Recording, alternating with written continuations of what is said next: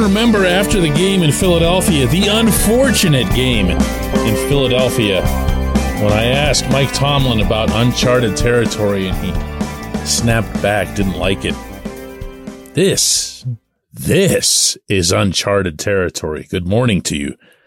Good Friday morning. I'm Dan Kovacevic of DK Pittsburgh Sports. This is Daily Shot of Steelers. It comes your way bright and early every weekday. If you're into hockey and or baseball, I also offer daily shots of Penguins and Pirates, where you found this. The Steelers will take on the Panthers Sunday, 1:02 p.m. kickoff in Charlotte, North Carolina. I'll be flying down there to cover it for DK Pittsburgh Sports. I want to say I'm looking forward to it. I'm not. This feels like every other trip to Charlotte. And you know which ones I'm talking about at the end of the preseason, where you go down there and you know you're not going to see any of the starters, and it's all the fourth stringers, and it's Steven Sims looking like he's the next Jerry Rice or whatever. There's nothing at all that's compelling about this, including, believe me, whoever it is that's going to be available to the visitors at quarterback.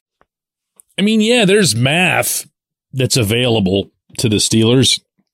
They could get in, and after the way things finished last season, I guess nobody would want to rule out anything. It's still a minor miracle that they ended up going to Kansas City, and then from there, it's a minor miracle that they survived in losing to the Chiefs 41-9.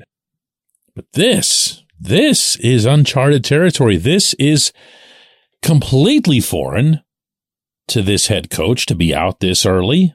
Never mind the 500, whatever, never had a losing season stuff. This is a challenge to this head coach, to his staff, to the players, at least those who matter enough that they're fairly certain to be back in 2023. To see how they can make the best use of these last 4 games. And that's how I'd look at it. Not just go at it every Sunday, go get the result, don't worry about anything else. The players have to do that. The coaches don't, the head coach definitely doesn't.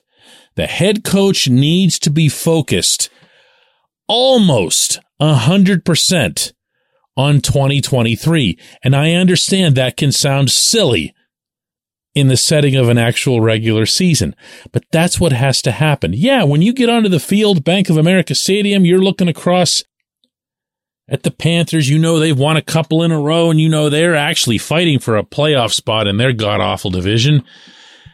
You're going to get into it, but the decisions that you make leading up to it, particularly when it comes to personnel, need to be aimed at next season, not this one.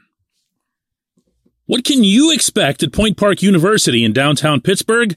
Respect, rigor, relevance. That's the Point Park Pledge. You'll be treated with respect while being challenged and supported academically to graduate with career-ready, relevant skills. Visit pointpark.edu to learn more. What's it mean when I say that? Well, throw it up in the air and ask yourself, throw up all the different scenarios that would fit this, and you'll see what I mean. How about not using Kenny Pickett? Whether he's cleared to play or not, and yes, I know, trust the medical professionals, and Tomlin always says, and I believe him, that he doesn't even come close to making his own decisions on that sort of thing. He just leaves it up to the doctors. The head coach still can make a head coach's decision that the quarterback shouldn't play, because this is now maybe 2 concussions this season. This is really close to what would have been the last one, and let's just give him the week off and then say, come on back, we'll get you 3 really good games to close out the season. How about that? Is that a fair place to start? How about using Mark Robinson instead of Devin Bush or Robert Spillane, or even hobbled Miles Jack right now? Get him on the field. Find out what you need to find out in advance of next year. How about Connor Hayward? It feels like Cam's brother has been out there for like 7 snaps all season and has made 5 plays. I know that's not accurate. It just feels that way. Well, when your coordinator thinks it's a great idea to repeatedly target Zach Gentry, one way to prevent that is to not have Gentry on the field and instead have Hayward out there with the first team. That's not going to happen. I'm not being an idiot here. That's not going to happen. The Robinson thing's not going to happen. In fact, I could list several other things along these lines. Not a ton of them, but several. Where you'd say, all right, well, yeah, that actually kind of makes sense. You know, put a young guy in there, see what you got. Isaiah Loudermilk is another one. Wouldn't mind seeing more of him. If you're going to lose a run stopper the way you did in Chris Wormley, put a guy out there, a kid, but who came up through the college ranks, principally appreciated for his run stopping. All right, kid, here you go. We can't stop the run. Maybe you can. Tomlin said after the loss to the Ravens, when he was asked about his defense's inability to stop the run, he said, I thought we looked tired. They just kind of fell forward. I mean, that's a pretty scathing indictment. And by the way, that was the beginning and the end of his summation of that specific facet of the team. That was it. They looked tired. The other guys were just falling forward. Wow. This is the Pittsburgh Steelers we're talking about. So if you're suggesting that the old guys that you have who aren't getting it done are tired or whatever, okay, put somebody else out there. It's not going to happen. That's not going to happen either. See, I can just keep playing this game. But I want this on the record in advance that this is what should have happened. Because you're not going to see it, and you're going to be hit with doubts, I believe, about whether or not this head coach is the right one to take this team through any stage of a build or a rebuild. Because he just doesn't have the stomach, never mind the experience, I'm talking about the stomach, to put guys out there who might not be the best guys to be on the field for that one snap that's right in front of him. When we come back, J1Q.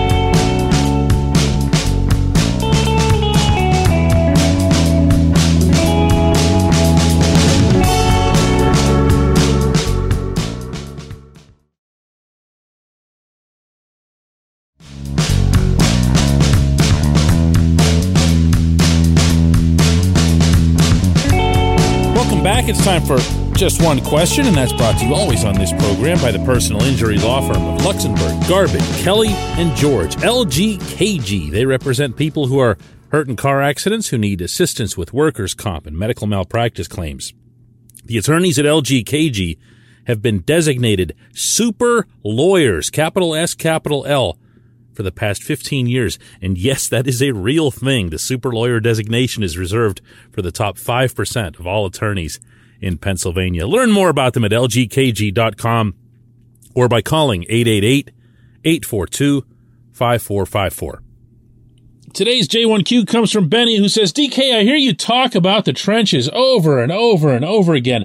I know the Steelers have other needs like inside linebacker or corner, but correct me if I'm wrong, they have 8 draft picks as of now. Would you be mad if they just went OLDL, OLDL, OLDL, OLDL? And yes, I had to read them all out. This is the J1Q of the year. I don't know that I'd go quite that far.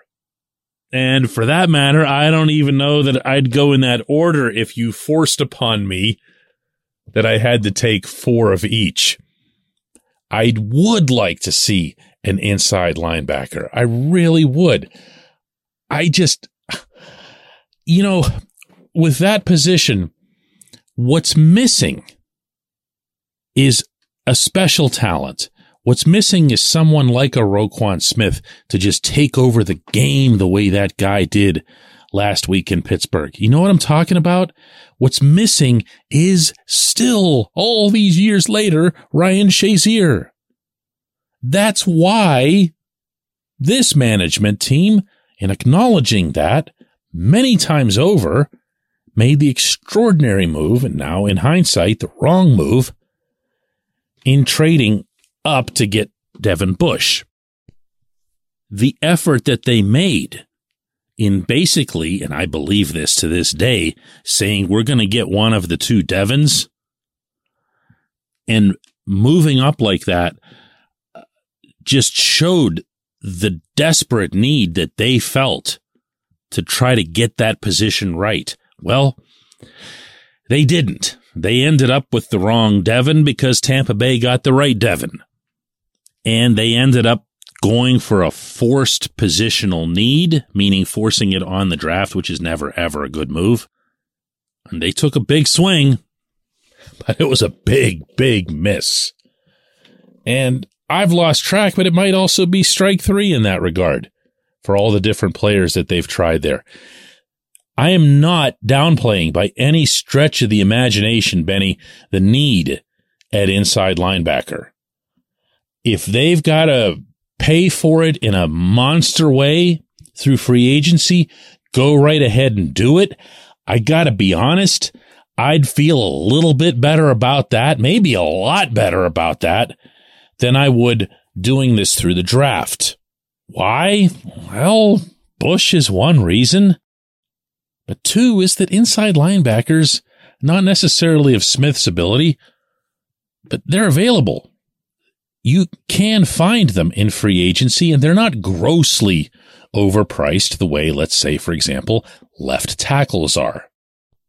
If the Steelers were to make a move in free agency toward a left tackle, you'd be talking about something in the high teens for an average annual value on the salary cap hit. That's really tough to swallow, even for a team that's going to have as much cap space as the Steelers will. But if you look at that draft class and you say, where are the tackles? Is someone who's been a right tackle in college for whatever reason capable of moving to the left?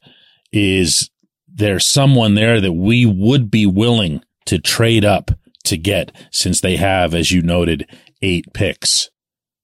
And most important, does that player have the type of ceiling that you'd not want, but need to get out of that type of investment? I'm okay with getting a kid, a draft pick who's really, really talented and buying him a year to figure it out at the NFL level. Because if you have these tens of millions of dollars or whatever that are available to you, there are other places that you can spend it that are a little bit more in line with, let's help this position right away. Let me put this another way. Get yourself a left tackle. Tell him to come in and beat out Dan Moore. Oh, and tell Dan Moore to beat out the first round pick, at least for as long as he can. You see what I'm saying? You bring in an inside linebacker, they're going to play no matter what, because they're going to be better than what's here. Probably by a mile. Again, exempting Jack from this, because you need 2 of them. Also, and maybe just as important, I'm kind of tired of waiting for the inside linebacker. I want someone to come in and just do exactly what Roquan Smith did to the Steelers. I appreciate the question. I appreciate everyone listening to Daily Shot of Steelers. We'll do another one of these Monday morning from Charlotte.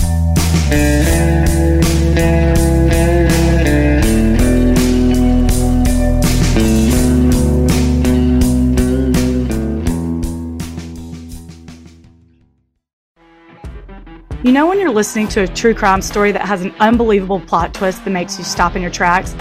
That's what our podcast, People Are the Worst, brings you with each episode. I'm Rachel. And I'm Rebecca. We're identical twins who love true crime cases that make you say, didn't see that coming, and we hate the people responsible for them. Listen to People Are the Worst now on Apple, Spotify, or wherever you get your podcasts.